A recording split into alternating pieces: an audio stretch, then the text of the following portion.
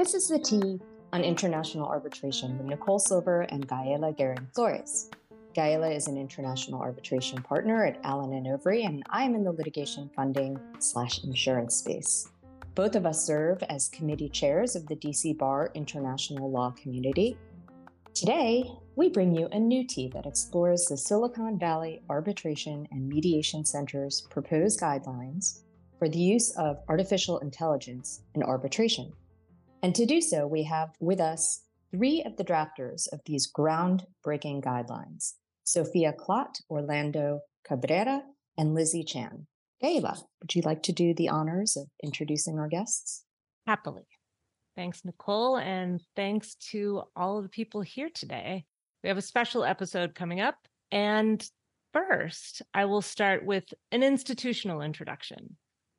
The Silicon Valley Arbitration and Mediation Center, which is the institution from which all of our interviewees come today, it's a nonprofit foundation based in Palo Alto, California, which was founded in 2014 with the mission of promoting efficient technology dispute resolution, including advancing the use of arbitration and mediation in technology and technology-related business disputes around the world. The Silicon Valley Center's board of directors has 27 highly regarded members of the technology alternative dispute resolution community, and I will briefly introduce the three members of the AI Task Force and Drafting Subcommittee, whom we have with us today. First, Lizzie Chan.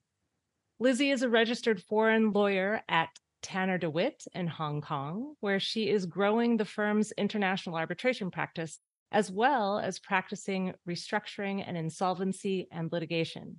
She previously worked in leading arbitration practices at Allen & Overy in Hong Kong, Three Crowns in London, and HSF in New York and Hong Kong. She hosted the first ever arbitration gathering in the metaverse in January 2022. Next up, we have Orlando Cabrera, who studied in Canada, Mexico, and the United States of America, and is fluent in English, Spanish, Portuguese, and French. Orlando counsels companies, governments, and corporate investors in the international dispute resolution community across borders and languages at Hogan & Lovells. He is a fellow of the Chartered Institute of Arbitrators and former board secretary of the CIARB's North American branch, a listed arbitrator for the Tashkent International Arbitration Center, the Arbitration Center of the Lima Chamber of Commerce, the International Center for Conciliation and Arbitration, and the Panama Conciliation and Arbitration Center. He is also vice president to the ICC Mexico Investment Arbitration Committee and the ICC Mexico delegate to the ICC World Commission on Arbitration and ADR. Next, we have Sophia Klott, who is a senior associate at Freshfields in New York, where she practices international arbitration with a focus on Latin America. She is an Uruguayan former transactional attorney turned litigator, and throughout her career, she has worked closely with technology companies, advising them on dispute resolution strategies, investment protection, and tech-related disputes. As a legal tech enthusiast, she has been researching, writing, and speaking on AI and blockchain applications in the legal profession for several years. Her other passion is improving diversity in arbitration, and she is actively involved in a number of diversity initiatives, including as co-founder of the ERA Pledge Young Practitioners Subcommittee. Nicole? Hey, well, it's so great to have you all here. We love this topic of AI, and indeed, this is the third episode we have dedicated to it on the podcast. So if you haven't checked out our episodes with Dmitry Evseev, who incidentally is also one of the drafters of these guidelines, and Alejandra Para Orlandoni, you should definitely give them a listen after this show. But to get back to the present, we're bringing you now yet a totally brand new AI topic, the Silicon Valley Center's proposed guidelines for the use of AI in arbitration. And we're excited, though not at all surprised, that an initiative like this has gained so much momentum and even garnered some criticism.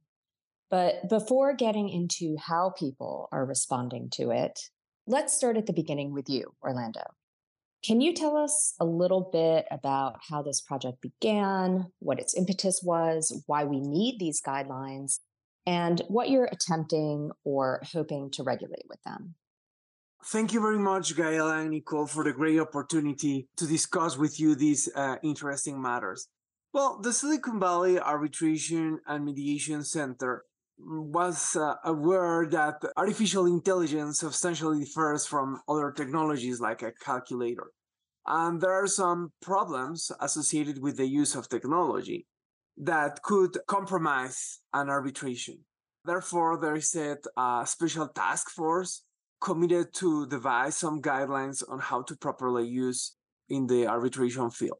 So I think that was the basis on which we were called with some colleagues and led by Benjamin Malek to help set these guidelines. Mainly is that. Perhaps you like me to discuss some of the problems associated with this technology?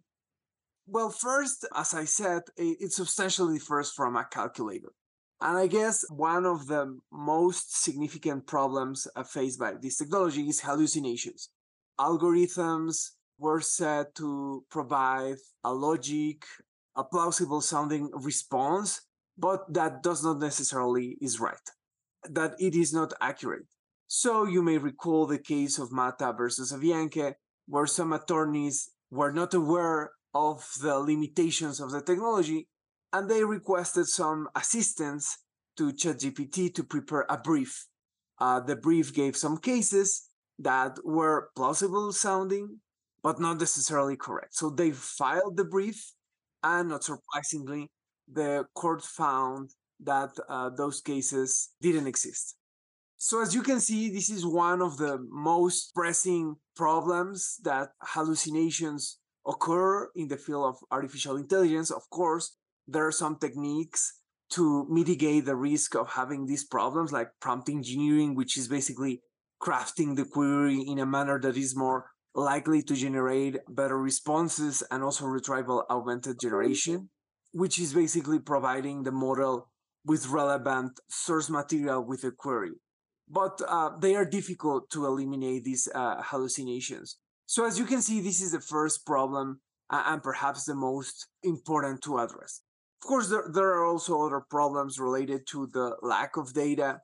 For instance, even though ICC has around 28,000 cases today, there are different aspects to consider in all these awards. Like these awards were issued in English, French, Spanish, Portuguese, and German. The law applicable to the merits substantially varies, and it has changed and evolved through the years. The seats of arbitration are different, and even cases and awards are based on different versions of the ICC rules. So, as you can see, many aspects changed. Another aspect to consider is related to the possible perpetuation of bias. So, in this regard, Maxi Scherder give us an example. And she says, let's assume for a moment that there exists a bias in investment arbitration in favor of states. So, assuming that the algorithm takes all the cases with that bias, the algorithm will perpetuate the bias in favor of the states. And lastly, I would like to discuss the black box problem, which is basically the limitation or the incapacity of the technology to provide us a reasoning. Despite the precision of machines and their future development over time, predictive machines still maintain the black box problem. So legal analysis, it's completely limited because they were trained to provide a response based on predictions, but they are not like a human that can give you the correct path from A to B to C. And this is a fundamental problem because, as you know, for instance, the Inter-American Court of Human Rights has held the reasoning safeguards due process and provides credibility to the decision, justifies conclusions, and make it possible for the parties to know the facts, the motives, and the norms on which the judge based his or her decision. So this is a major problem. Some arbitral institutions, some arbitration rules require reasoning. There are some exceptions, for instance, on Citral, But this is some of the problems we wanted to explore in the guidelines. And I think lawyers should be mindful of them. And when they use the technology, they should have the minimal understanding what are the limitations and how to properly use. So briefly, these I think were the main concerns that point us and lead us to prepare these guidelines. Thanks, Orlando. I think certainly one of the areas that you discussed, so you discussed kind of three big buckets of problems or potential problems. Hallucinations, basically the AI platform or software making up information that doesn't exist, that is incorrect, which, yes, I think a lot of practitioners around the world are aware of the problems that have already presented themselves before US courts in that regard. And then the second problem was just kind of perhaps bias that's cooked in or that can be cooked into an AI system. And the third is the black box problem. And pausing a bit on the black box problem, because I don't want to lose sight of this. I do want to talk at some point about the fact that not even the software engineers who have created these programs are aware necessarily of how these AI platforms are actually creating the outputs that they're creating, right? And yet, I'm aware that the guidelines themselves ask lawyers to familiarize themselves with the AI platforms that they're using and understand them. And so I wonder, and I think maybe this will be for another question a little bit later, but I did want to put that on the table. I do wonder how you ask lawyers to figure out or learn about AI platforms that the designers of which aren't particularly sure how they're working. But in any event, just wanted to put that out there and let that question percolate.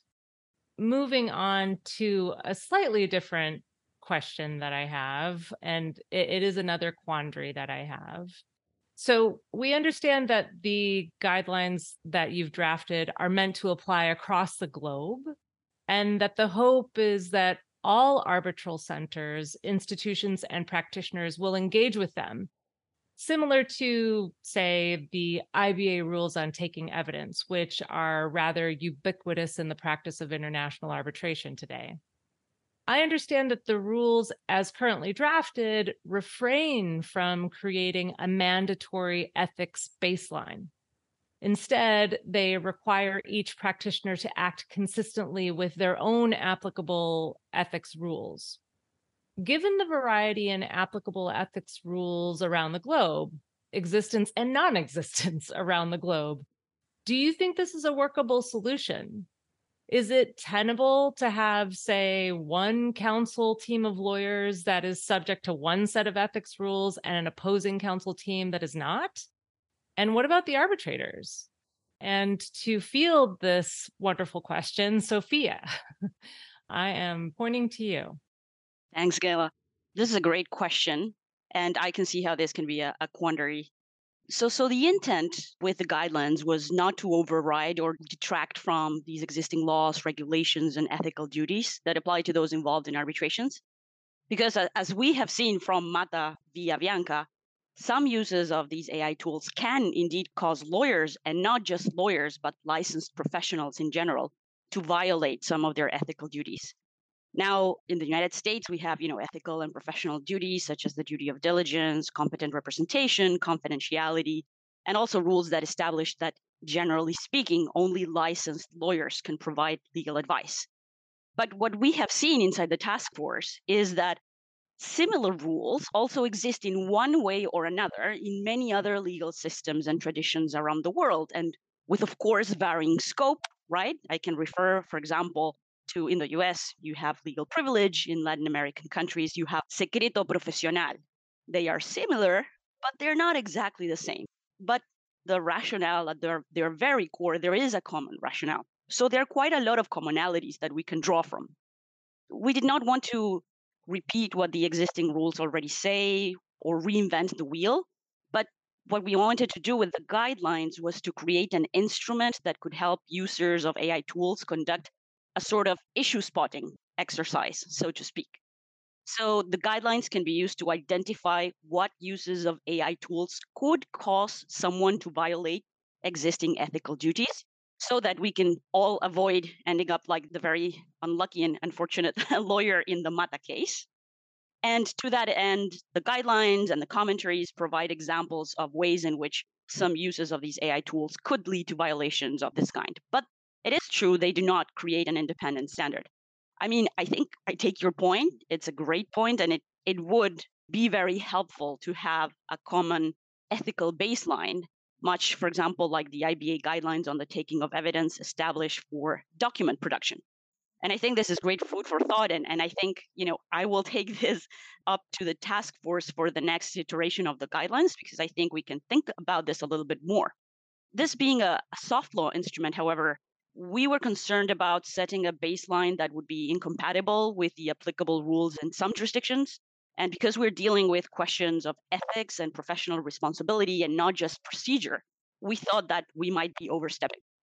I would say one final aspect that we were also mindful of is that experts are also sometimes subject to ethical obligations and standards of conduct. And we felt it would be a little bit difficult to establish a common baseline for all the different disciplines and fields of expertise. Thank you, Sophia. I was going to switch gears, but maybe now would be a good opportunity to get back to Gaila's question about the black box. I don't know, Orlando or even Lizzie, do you guys have some thoughts on that? Sure. Briefly, it's guideline number 1, which is understanding the uses, limitations, and risks of AI. And mainly, this guideline tries to raise awareness of these problems. We don't intend to explain all problems, but just raise awareness that this problem exists. This is why lawyers should be competent enough to know the basics of the technology and how to avoid them. I don't know, Liz, if you want to add something to this. Yeah, thanks, Orlando. I think that the status quo will remain, which is even now, if one party uses a tool that is a bit unusual, they'll probably have an expert explain the methodology behind that tool. And then it would be open to the other side's expert to challenge it. And then potentially a decision would be required by the tribunal to decide whether to allow the use of that methodology, or they would assess the use of that tool based on like a quarter weight to it, for example. So by no means are we expecting lawyers to be able to explain the black box, but to have a reasonable degree of understanding. I suppose it all comes down to the same burden of proof, right? Like if you're relying on a tool, if you're trying to establish your case, the burden will be on the party asserting that claim to be able to prove it to the bounds of probabilities or whatever is the applicable standard. Thanks, Lizzie. That is helpful. And I think just as a reminder to everyone, and I think that, again, a lot of people are familiar with the IBA guidelines or rules. These are guidelines or rules that parties and arbitrators willingly choose to apply to their proceeding, just like the IBA guidelines. No one is mandating their application. So I guess, with respect to any of the rules or standards that exist in these guidelines, much like in the IBA guidelines, and going back to my question to Sophia about an ethics baseline, even if these guidelines were to establish some sort of ethics baseline, like, for instance, if you were to create a baseline that no lawyer can submit a product to a tribunal that has not been created by a lawyer without a lawyer having comprehensively reviewed it before its submission. That's certainly the ethics rule that applied in the Mata case that got that lawyer into hot water in the Mata case, the ethics rule that lawyer did not follow. And I just wonder if it would be something that could very easily be adopted by the guidelines, because the practitioners, counsel, arbitrators, in the end, could decide whether or not to adopt that and apply that particular guideline to their proceeding. Unless I'm misunderstanding, and let me know if that understanding is correct. I think so. And I think, that's a great example. So the guidelines do not refer specifically to sort of a lawyer copy pasting work product from an AI tool or platform and presenting this, ultimately presenting something that is not the work product of a lawyer. What the guidelines mostly address is the issue of accuracy, right? So it is a lawyer's job. It is also an arbitrator's job and an expert's job to check that whatever output an AI tool produces and is then incorporated into any type of submission is accurate from a factual, legal standpoint. But I like the point that you raised about, making sure that any work product is ultimately the work product of a lawyer, which is what the ethical rule in the Mata case stated. So, perhaps that could be an example that I can easily see being incorporated into the guidelines. Well, I think this is a good segue for getting back to the question I was initially going to ask here, which is about the types of feedback you're getting. Because, very similar to what Gaela is flagging here, I understand that, a lot of people have been offering feedback and raising interesting questions about the guidelines. And I know that we have until December 15th of this year to comment on the draft guidelines. But I'm wondering, Lizzie, how has it been to date? Are you getting a lot of feedback? Are you seeing some trends or some common threads? Are some areas more ripe or hot or thorny than others? What's the scoop? Can you tell us, Lizzie? Sure. The scoop is more like ice cream and sorbet than vanilla, because we have had quite a lot of comments and many of them diverge. And that's actually one of the reasons why we extended the original deadline from September until December, to give people the opportunity to comment. As for the trends and comment threads that we've seen, I wanted to highlight just two for the purposes of this podcast.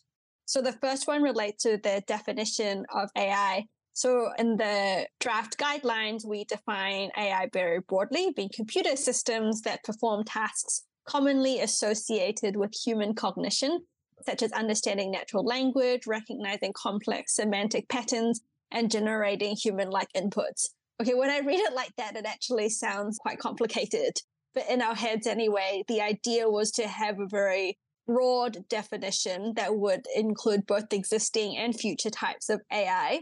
But at the same time, the purposes of the guidelines was to focus more on modern uses of AI and some of the concerns more recently raised by generative AI and large language models. So the idea was not to focus on tools that practitioners have been using for a long time, like OCR or relativity or machine translations.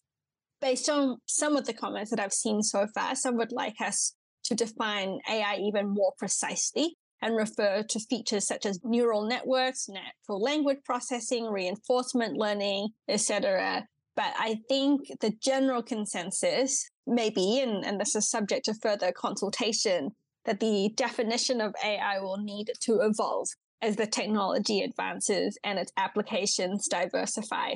The definitional issue raises a core issue, actually, as to whether we should have any guidelines at all. So some have suggested that we should have the option to ban certain uses of generative AI, while others have said that we shouldn't over-regulate and should adopt a more laissez-faire approach, since generative AI is or will be ubiquitous, and they want arbitration to embrace this technology. So that's the first thorny problem. The second thorny problem, which I think is even more thorny actually, is the disclosure of the use of AI tools in arbitration and the circumstances in which we will require disclosure. So this was so thorny that even among the subcommittee of 7 to 8 people, we weren't able to agree. What we could agree on is that we should remain somewhat agnostic and not impose a general duty to disclose any and all uses of AI tools. However, we still recognize in the guidelines that there may be certain circumstances where disclosure of those AI tools is still helpful to preserve the integrity of the proceedings or the evidence. And this is particularly so when a party or an expert uses AI in the preparation of submission, expert opinions, demonstratives, or evidence that have some material impact on the proceedings and or their outcome. Ultimately, we couldn't decide on which option to go, so we actually offered the public two options. One option is more prescriptive than the other, but many of the comments have focused on this issue of disclosure. And, like people are very welcome to suggest a third way as well and choose neither of the options that were presented. And just to show the degree of disagreement when it comes to disclosure, I ran a very simple and unscientific poll on my LinkedIn page. And I asked whether parties should be obliged to disclose the use of an AI tool in arbitration proceedings. So 46 of my friends were almost evenly divided in their views. So 28% favored disclosure, but only if ordered. 33% favored proactive disclosure by a party, even if not ordered. And 30% favored allowing parties to request disclosure, which is actually aligned with the two options that we propose in the guidelines. And then the remaining 9% suggested some other solution. So in terms of what we've seen in the public consultation so far, some have favored one option over the other. Some have even gone further. So, for example, one commentator suggested that we should have guidelines for the maintenance of records relating to the use of AI tools so that you've got that information ready if you're required to disclose it. We also discussed this in the task force, but we quickly realized the problem that, if you're having lots of back and forth with the chatbot, you've potentially got reams and pages of documents that relate to your use of that AI tool, and it could actually be quite difficult to record all of that down. And my final point is that some of the commentators saw a difference between disclosure requirements for users and parties as opposed to arbitrators. And this is particularly a concern when there is a perceived risk of arbitrators delegating their functions to an AI tool. I guess it overlaps with some of the issues that we've seen with tribunal secretaries as well. So that's the inside scoop so far. We've got a couple of months to go, so we hope that listeners here will give their input via our website. Thanks, Lizzie. I was wondering if you've seen any pattern in the way folks seem to be lining up in terms of their opinions and comments. For instance, you mentioned that there are certain people who just want to ban all uses of AI altogether. Have you found that those individuals tend to come from either certain regions or certain legal backgrounds, or are they more arbitrators versus practitioners? Have you seen any pattern along those lines? I think off the top of my head, I haven't been able to discern those general trends, but I know that Sophia, you've done some oral consultation. So do you want to chip in on this one? Yes, I've actually detected a couple of patterns.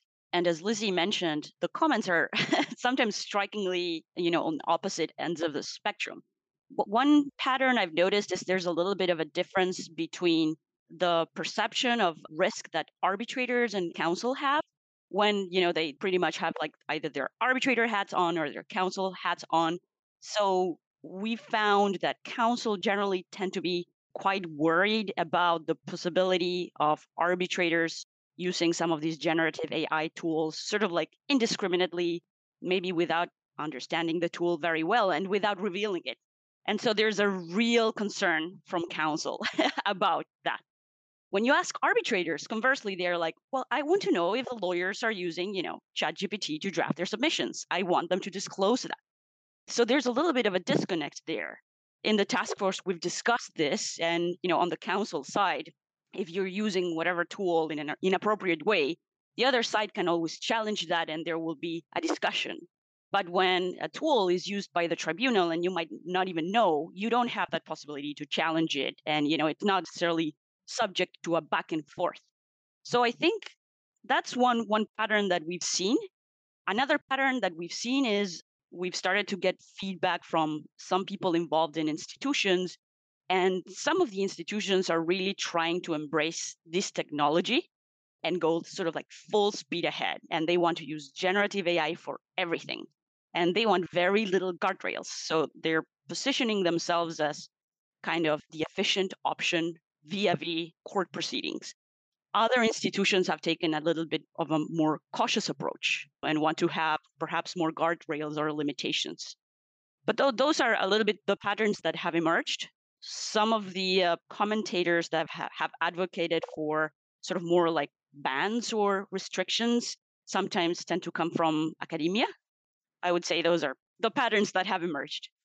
That makes sense. I have folks in academia in my life who tend to lament the existence of AI on a daily basis. But thanks for that answer, Sophia. And I gather in light of that or following from that, where do we go from here? Given all the comments that you've received, given the fact that there doesn't seem to necessarily be a consensus in the international arbitration community on the use of AI, what is the next step in the process of instituting these guidelines? And Sophia, if I could go back to you for an answer to this question. Sure. So, as Lizzie mentioned, we have extended the consultation process. This is still very much a draft, and that's why we launched the public consultation to begin with. The deadline is now December 15th, and we invite everyone that's listening to please, submit your comments, ideas. For us, it's really crucial to receive comments because the guidelines will only be useful with the buy-in of the arbitration community. And the next step is that in parallel, we're also launching a consultation process specifically aimed at institutions. So in the coming days, we will be asking institutions for their input and inviting them to submit their amendments or adaptations to the guidelines so that they can sort of make them their own. These adaptations will then be compiled in a separate chapter to the guidelines. And, looking even further ahead, the hope, of course, is that parties, arbitrators, and institutions will adopt the guidelines as a reference framework and that we can avoid a situation where every institution has sort of like their own set of rules and they're sometimes different. So we strongly believe that we need some form of uniformity in this space. Indeed. All right, guys, sadly, we're running out of time. But before we go, I would like to ask each of you the question we like to ask all of our guests at the conclusion of the show. And that is, what, other than what we have already been discussing, is keeping you up at night? Orlando, I would like to start with you, and then we can go to Sophia, and Lizzie, you can close us out. Thank you very much, Nicole. Experts say or find similarities between electricity and artificial intelligence. And it took 40 years to transform the industry as we know today in the US from the old technologies, fossil fuels, and carbon to electricity. So if we use that similarity with AI, we are closer to 1880. And we will need to have 40 years to see the full transformation of all industries. So one of the questions that triggers more my attention is the one whether one day artificial intelligence will be able to decide a case. And in that scenario, what are the new rules that we will need to have in place? Because the New York Convention, although it's useful and it has resisted some change, it's a 70-year-old document. And it talks about some technologies that no longer exist today, like the use of the telegraph and the telex. So I think I would love to reach the year 2060 and see how the world changed, how the new regulation changed. And I think that is triggering my attention. I think it was my turn next. So I'm going to wear my diversity hat for this one. And one issue I have been thinking about quite a bit is how AI might be used for arbitrator selection, and whether in the not so distant future we will be seeing, for example, tools that can recommend the best arbitrator candidates for a particular dispute, and whether institutions at all at some point might begin to use some of these tools for appointments. And obviously, as a diversity advocate, I'm quite concerned about parties using these tools in a way that could exacerbate the existing lack of diversity on arbitral tribunals. Orlando mentioned the issue of bias. I think we have to be extremely cautious when even thinking about using AI tools for selection and appointments, because if the algorithm is trained primarily on past appointments and the training data is not adjusted to account for these built in biases, then we will only be perpetuating the status quo. And that's definitely something that keeps me up at night. Yeah, that's a pretty much a nightmare scenario for me, especially if you just think of a large language model that's just predicting what comes next. And if all it's been trained on is what has happened in the past, well, then, probably 95% of the time you are going to see a very not diverse name pop up from that platform. So, yeah, that is a huge concern. And Lizzie, what's keeping you up at night? One thought that I have is how the widespread adoption of chatbots and generative AI is going to change the way that we train law students. I've heard quite a lot of concerns already from various people that, the chatbots will take away some of the training opportunities, not just for law students, but trainees as well. And I wanted to highlight what I thought was a very creative and thoughtful assessment for the arbitration class at a Hong Kong university. So the task was to ask the students to use ChatGPT to come up with a strategy relating to a fictional arbitration. And the students' task was to assess the strategy proposed by the chatbot and consider its strengths and weaknesses, and to work on improving the proposed strategy. And this is actually quite like the way that I use ChatGPT. I give it quite clear instructions, and then I actually work with the machine, the chatbot, to improve whatever I'm doing. And I just thought this was a really creative way to embrace the potential of chatbots and generative AI rather than banning it altogether. So that's what I've been thinking about. Yeah. I do wonder, if AI, it certainly is very convenient. And I certainly use it myself to draft certain things like we discussed. But I do wonder if it will start to make us kind of regress as articulate beings. I do wonder if it's going to kind of put us back a bit. I don't know. Or maybe it will free us up to think about things. Our children are doomed. They can't have conversations. They can only text. It's all downhill. Right. But but just like with the math app that your son's professor was worried about, I mean, if you don't do a math problem, you are not going to learn how to do it, And I think there's something to be said about research and writing and analysis. Like if you don't actually go through that process, you're not going to truly learn and become a master at doing it. Gail, I'm just wondering whether we should do it. Because, for instance, if you see the professions that will disappear, mathematicians are on the top. And it's the same with calculator. Are you suggesting that we should ban math from schools? That's a very lawyerly thing to say. The question is whether we should be doing it, because that happened with the calculator and perhaps with Excel spreadsheets like 20, 30, 40 years ago.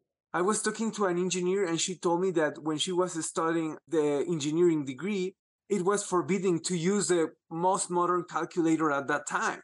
So things have evolved. I'm not saying that I have the right answer or the correct view, but now we have to answer some questions whether we should be doing certain things. So I don't know. Those are my thoughts.